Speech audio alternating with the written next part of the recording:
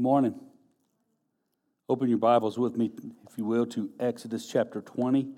And we have come to the 10th and last commandment that we're going to be looking at. I want us to be looking at this, do not covet. And I've entitled it, Do Not Covet What Is Your Neighbor's, that which belongs to your neighbor. Throughout this series, we can look and we can notice that there are basically three directions that the commandments point.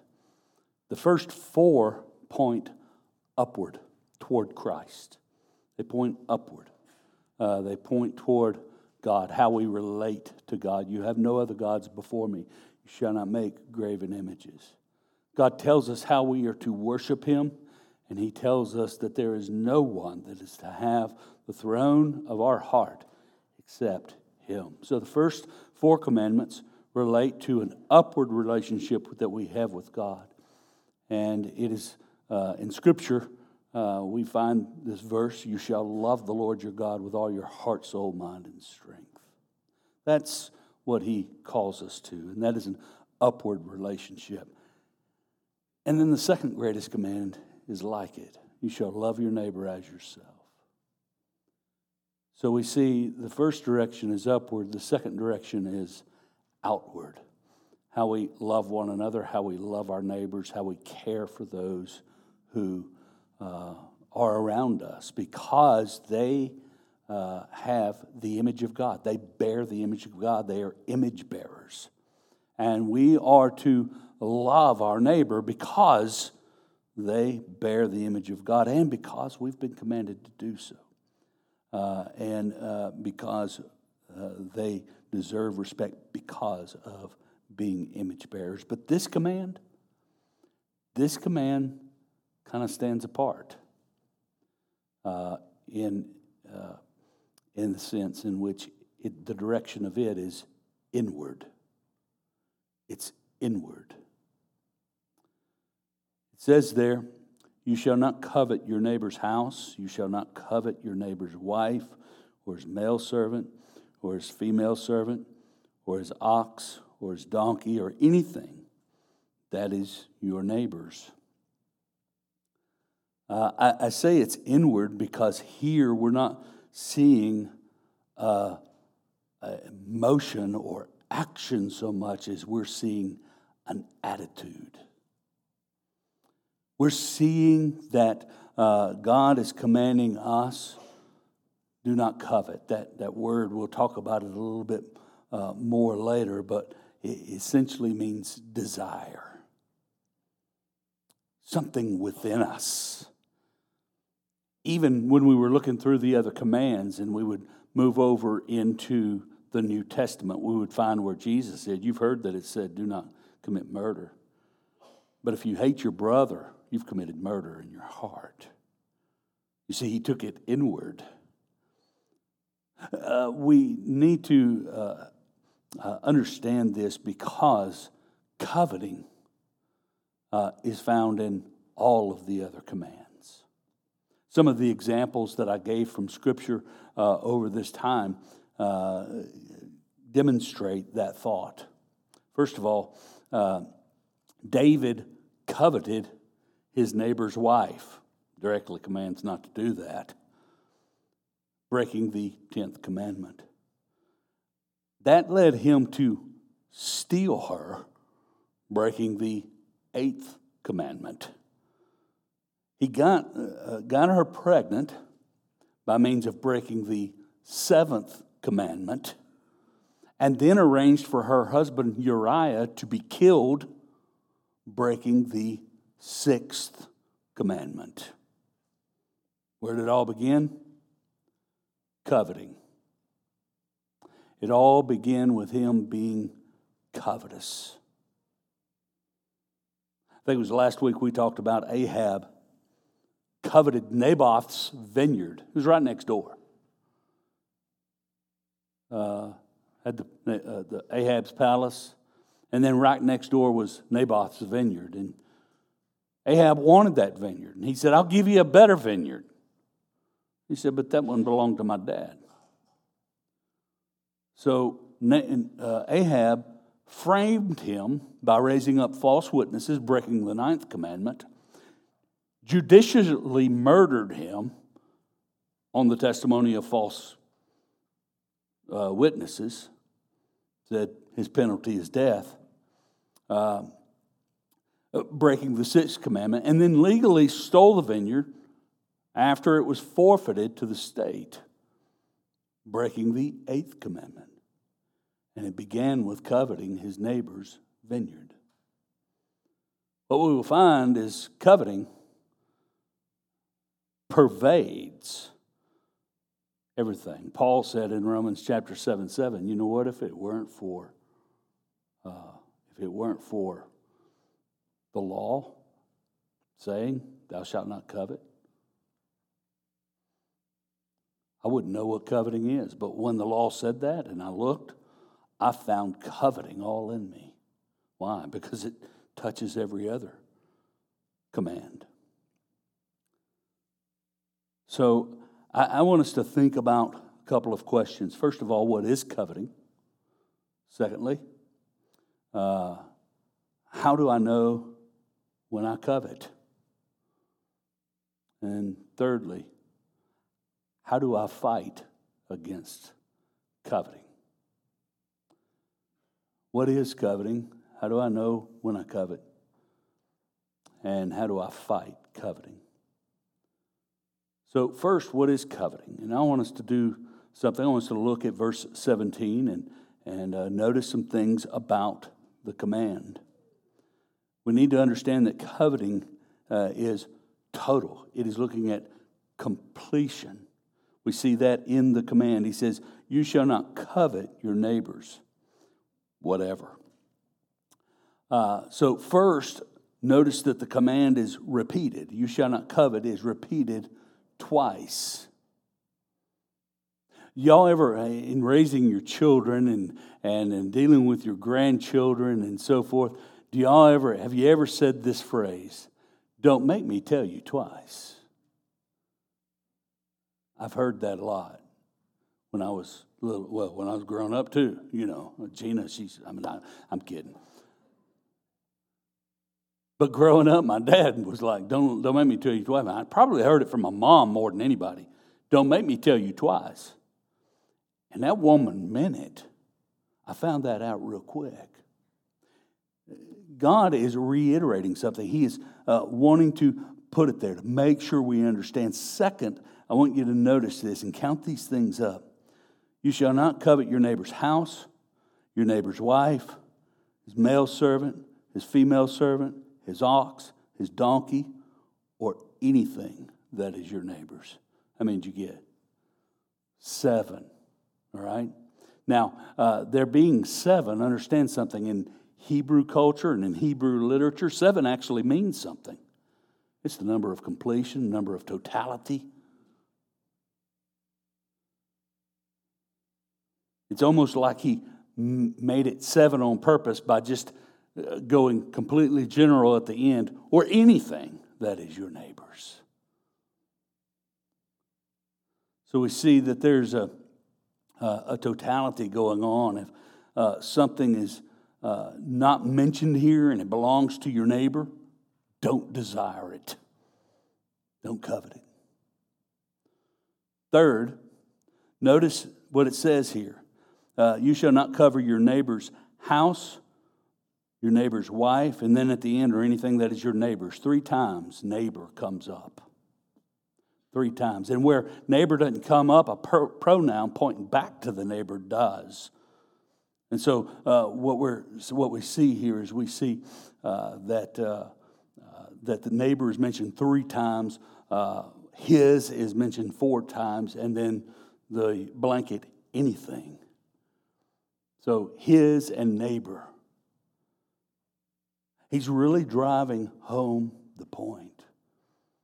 So third, we notice that the neighbor is mentioned 3 times in this command. And why that's vital is because it helps us to understand what's being forbidden here. Whatever belongs to your neighbor. The word covet is a word that can be used for good things, depending on the context. Because the word simply indicates desire. Desire. Now, we can have good desires, or we can have evil desires. And the evil desires are those that are in view here, specifically the desire for whatever belongs to someone else, to your neighbor. Now, if God is saying here, you shall not desire, we're all in trouble, right? And so that's something that we need to understand. The desires here are pointed towards something. You shall not desire what is your neighbor's. The command is not a generic command that you must not desire at all, but it's set in context of not desiring that which God has given to your neighbor. What God has given to your neighbor. Don't desire that. And it's repeated over and over again. Fourth, we need to see that it says here, you shall not covet your neighbor's house. That doesn't mean the structure that he lives in. That means his household. You know, most often people covet and they say this, if I had a house like that, everything would be okay. Or if my family was more like that family, I would be happy. We compare ourselves to other people, but this is more than mere comparison. This is saying that what God has given my neighbor, he has withheld from him, from me, and therefore I'm not happy. Therefore, I don't have contentment. So there's a sense in which coveting blames God for not providing as others have been provided for.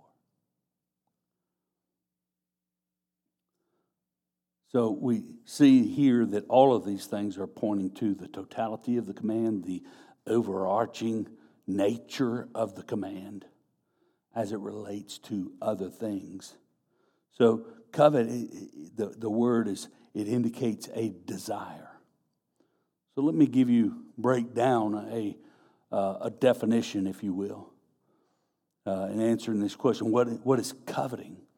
To covet is to have an inappropriate desire for something that belongs to someone else, or to have an ungodly desire for anything that would take God's place or primacy or priority. I'll repeat that. To covet is to have an inappropriate desire for something that belongs to someone else, or to have an ungodly desire for anything that would take God's place or primacy or priority. Look with me, if you will, at Colossians chapter 3. Colossians chapter 3. We find here that Paul is giving instruction. And in verse 5, he's instructing the Colossians after pointing them toward Christ and after speaking of how the Gentiles are. He points to this. He says in verse 5, Colossians 3:5, put to death, therefore, what is earthly in you, sexual immorality, impurity, passion, evil desire, and covetousness, which is idolatry. He says to covet is idolatrous. Idolatry replaces God. It removes God from a place of primacy and moves instead some object or possession in his place. Paul identified it as idolatry. He goes on and says, on account of these, the wrath of God is coming. And so we should walk in a particular way, and that is that God has primacy, a priority in our hearts and in our lives. So another way to understand this is that coveting is to deny God's providence.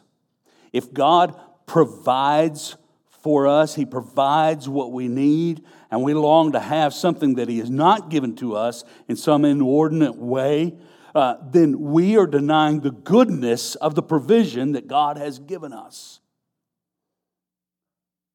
We become ungrateful, if you will. He provides all this, and there's one thing that we think we ought to have.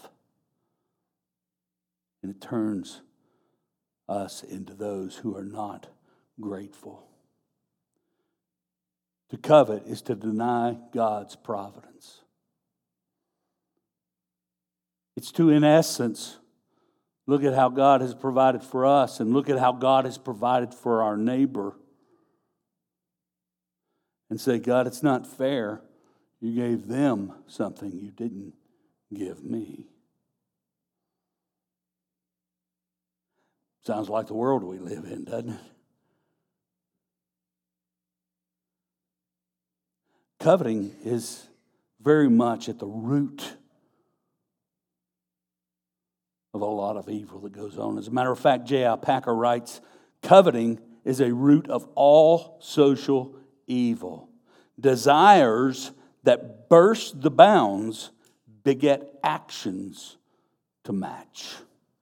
In other words, when we covet, when our desires go beyond God's intent, God's provision,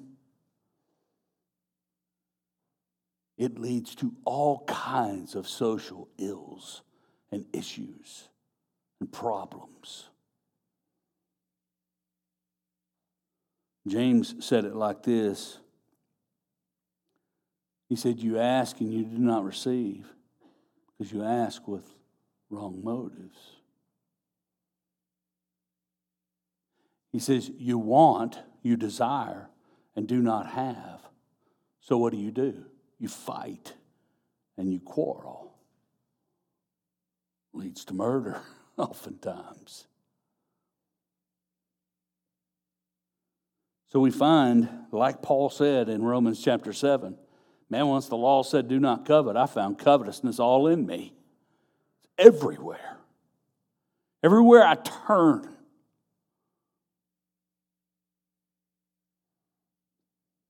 Like I said, this doesn't mean we can't want or desire. But it does mean that we can't want or desire what is someone else's. And someone else's lot, if you will, in life. So how do I know I'm coveting? How do I know I'm coveting? Can you answer that question? How do you know when you're breaking this commandment? There's a few things that I want to point out. I got 4 things here that I want us to see, and I want us to. They come from Kevin DeYoung, actually, in his book on the 10 Commandments. 4 things here they are. First of all, if you've heard others to get more for yourself, you might be coveting. You know, it's quite possible if you own a business or if you're in business in some way, or if it could have to do with popularity or anything like that, that you may compromise your values, or you might even play a little cutthroat to get ahead. Whether that be financially or whether that be just in yourself. You know what? I'll just kind of make this person look a little lower so I can rise up. A little cutthroat, a little compromise. If you've hurt others to get more for yourself, not merely in possessions, perhaps even in fame. The other thing is this. Secondly, if you're preoccupied with making and accumulating more. If that is the priority of your life, you know what? I want to make more. It's not enough. Someone was just asking, I know the guy's popular, but I just remember the quote. I don't remember who it was. And someone asked him one time, how much is enough? Y'all be able to tell me who that is later. And his response was, just a little bit more. Just a little bit more. It never stops being a little bit more.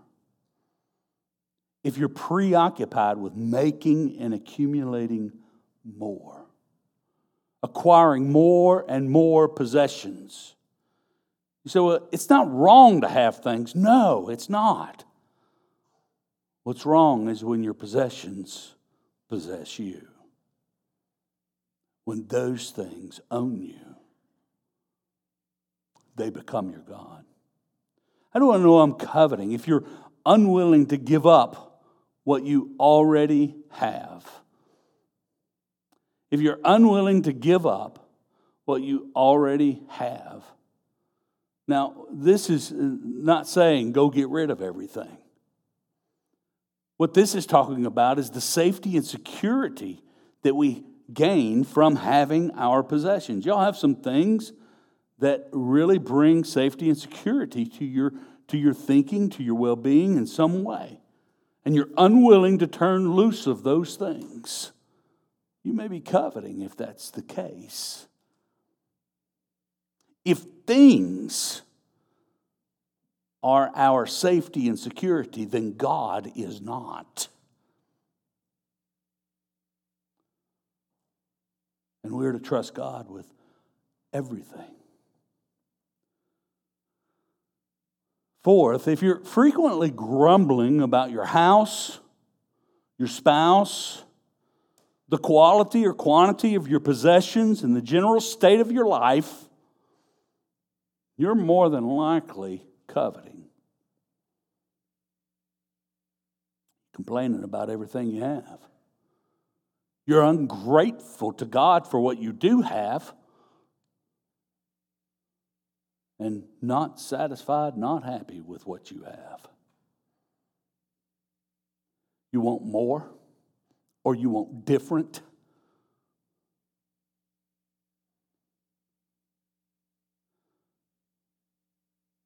If only is usually how that one starts. If only this. If only I had a husband like that. If only I had a wife like that. If only I had a car like that. If only I had a job like that one. Usually starts with that. If only.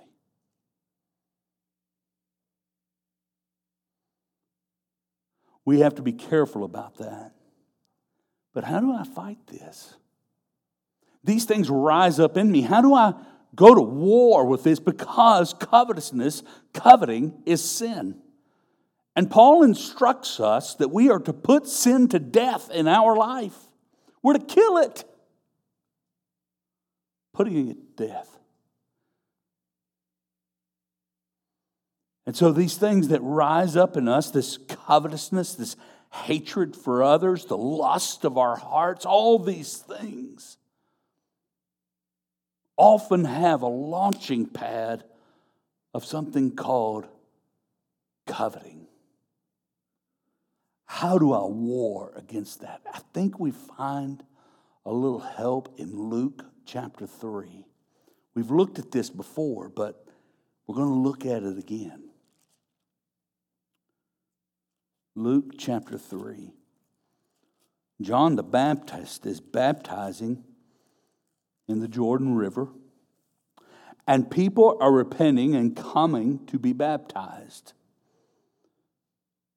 And some soldiers come to him, and they ask him, "And what shall we do?" That question has to do with to repent, to go in a different direction. What shall we do? And he said to them, "Do not extort money," or steal it from anyone by threats or by false accusation, false witness, and be content with your wages. There's a word that people often struggle with, contentment. On the other side of coveting is contentment. What were they doing? They were coveting. We need more money. There it is. You're not satisfied with your wages, so what do? You extort money from others, basically robbing them of it. How do they do it? What is their means? They give false testimony. They give false accusations. And so he says, repentance is this. Turn away from that and be content with what you have. Contentment. Contentment can be quite elusive, can't it? Most of us find ourselves discontented. And because of that discontentment, we pursue things. Things that take God's place, or primacy, or priority. We fall in love with the world and all that is in it. Even though God's word says, do not do that. Don't love the world. And don't love the things in the world.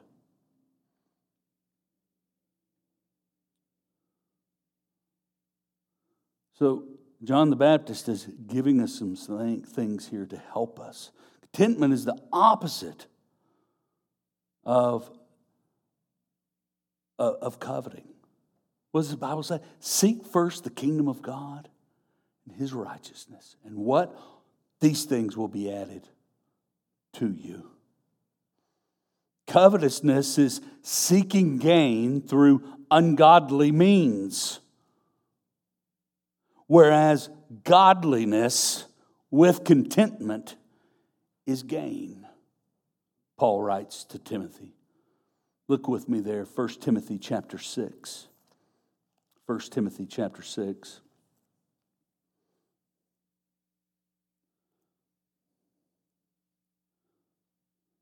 He speaks of false teachers and how they are puffed up and how they have a craving for controversy and quarrels about words, and envy and dissension is produced from this. They're constantly causing friction. What's their motive? They imagine that godliness is a means of gain, or ungodliness is godliness is a means of gain. But, verse 6, godliness with contentment is great gain. Why?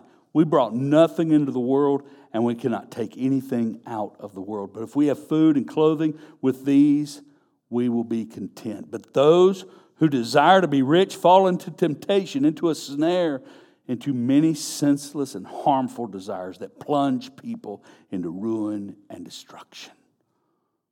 And he's describing what covetousness can do to us. And he's giving the solution. Godliness, pursuing God, knowing God. In other words, holiness with contentment. I'm content in this place. I'm content in pursuing holiness. Not things in this world, but holiness. We notice here that Paul is giving a solution, if you will. Godliness with contentment is great gain. Why? You didn't bring anything into the world. You're not taking anything with you. The great beauty is that God has given us, through Jesus Christ, great gain that is undeserved by us. Completely and totally. So seek His kingdom, seek His righteousness, seek His holiness. Godliness be the way of your life. And rest in that. None of these things will give you the joy nor the pleasure that knowing Christ will give you. Don't love this world. We fight against this by being content. A few more verses that are helpful to us. First of all, Hebrews chapter 13. Hebrews 13.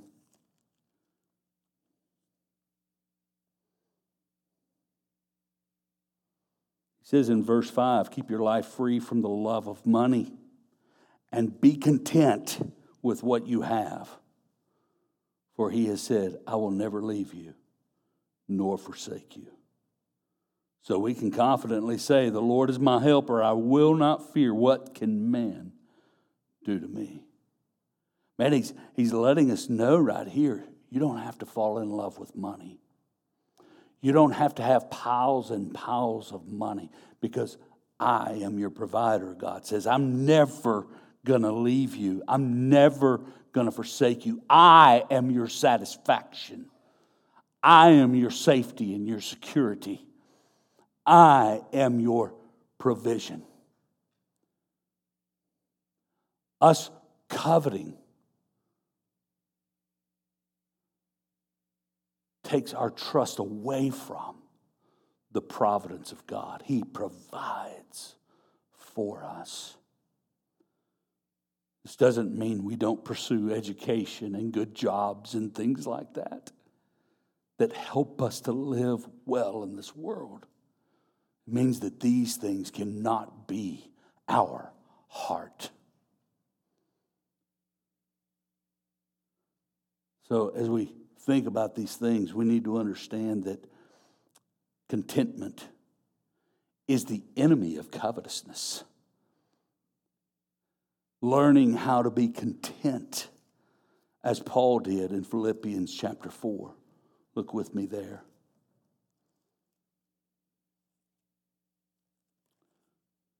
Philippians chapter 4.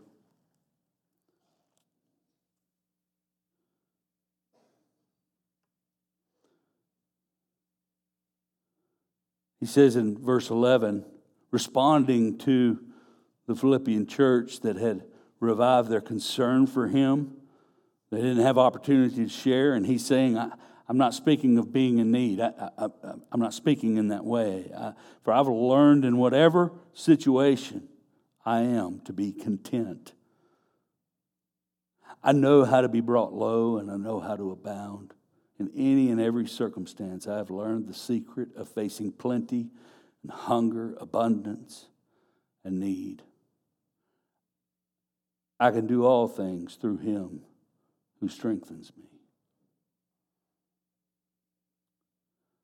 Paul here is speaking of contentment as being something that we grow to learn, that we learn as we live.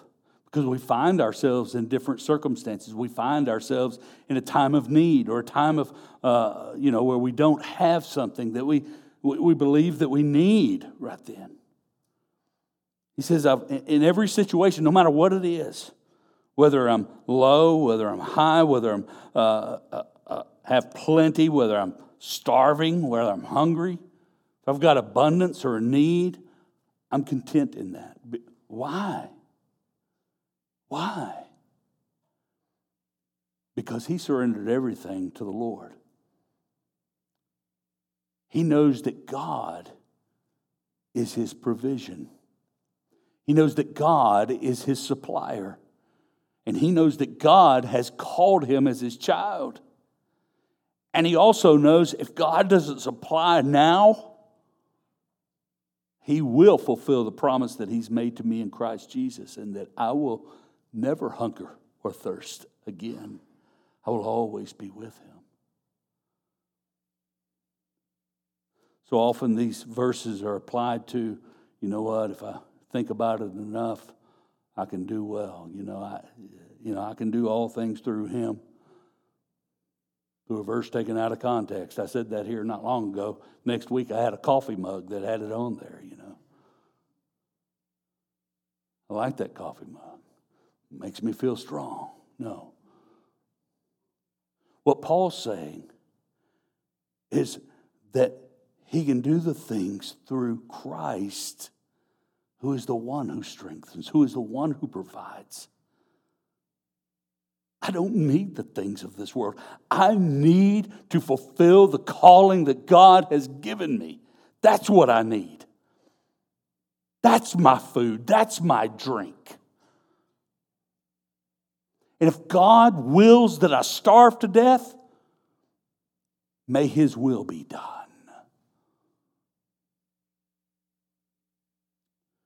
He learned to be content. I want to close with 5 things. I don't remember who did this.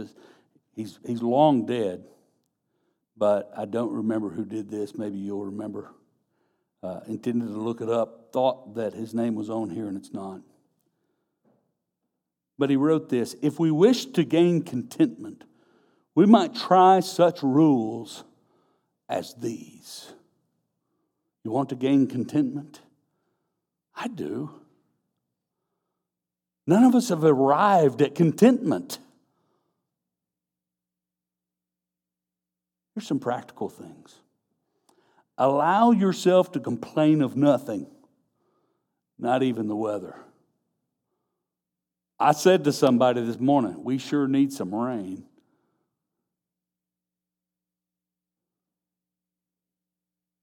As if God doesn't know we need some rain. Don't complain about anything, not even the weather.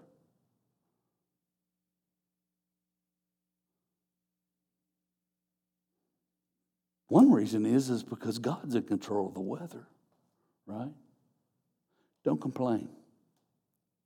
Second, never picture yourself under any circumstances in which you are not. Don't imagine yourself in some dire straits if you're not in dire straits. Don't imagine yourself as winning the Powerball and having all this money to do with. Don't imagine yourself married to some guy that never ages and does everything right and washes dishes. Don't imagine yourself married to a wife who doesn't have to color her hair and is just perfect in every way in terms of looking at her. But you still have to wash the dishes. Don't imagine yourself in some circumstance, some situation in which you are not.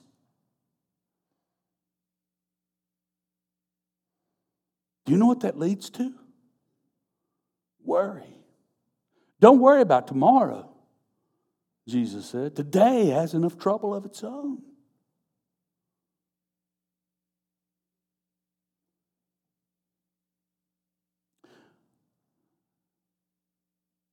Don't picture yourself under circumstances in which you are not. Third, never compare your own situation with that of another. Just don't do it. Don't compare yourself to others. Don't compare your family to other families. Instead, fathers, raise your children up in the teaching and admonition of the Lord. Your children.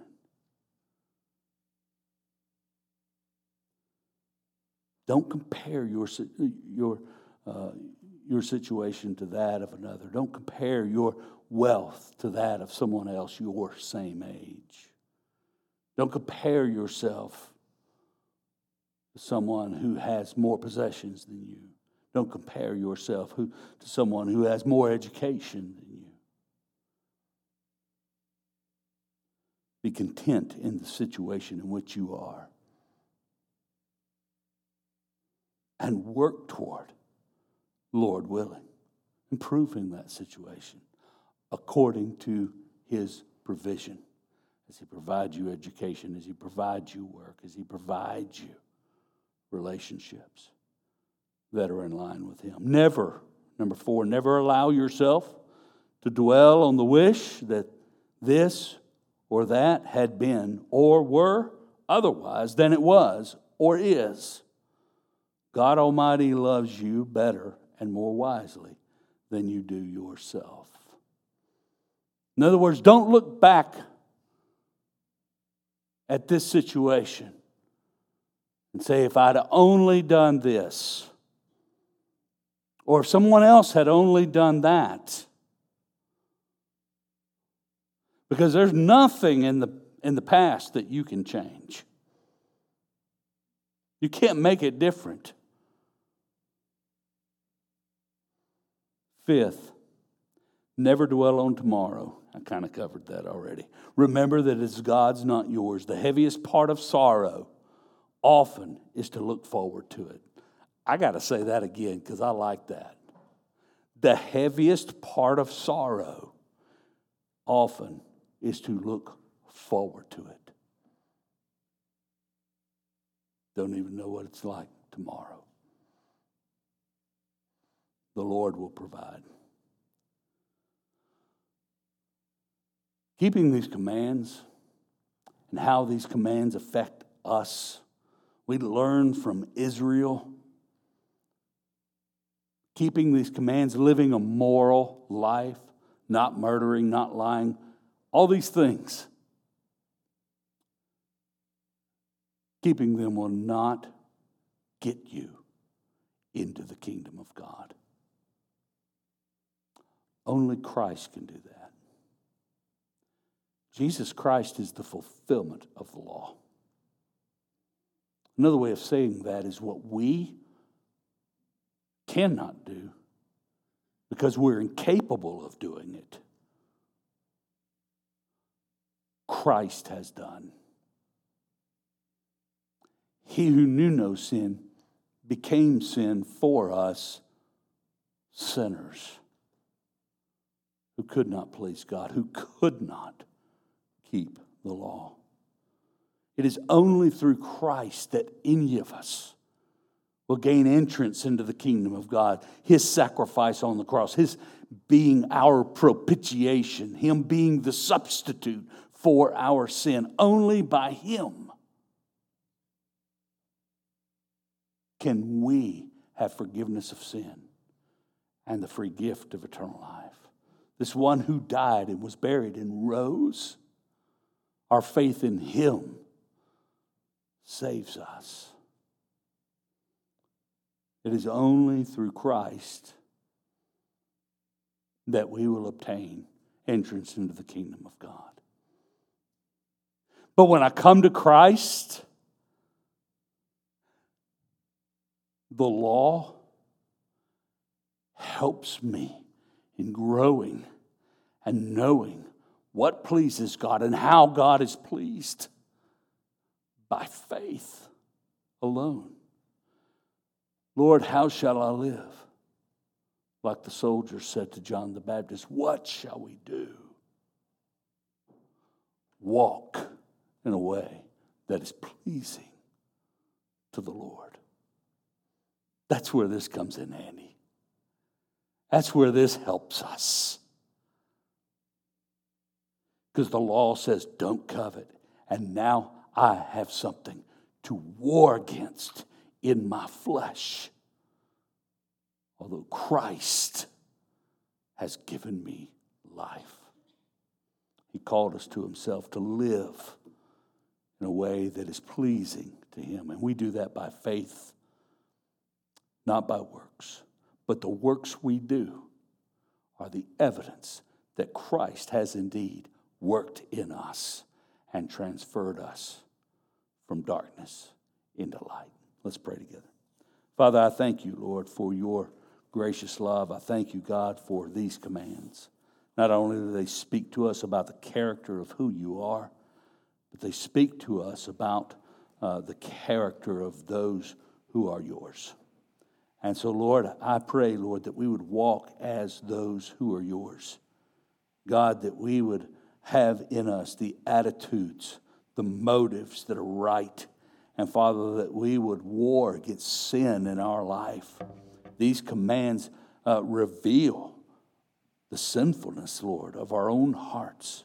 And I pray, God, that we would be renewed in the Spirit of God. We would be renewed by the Word of God. And Father, that we would have great desire in us, Lord, to live according to your will and according to your word. Father, I pray that you would set us apart continually, sanctify us, and make us your very own. Transform us, Lord, into the image of your Son, that we may walk as he walked. Lord, we love you and we praise you in Jesus' name. Amen.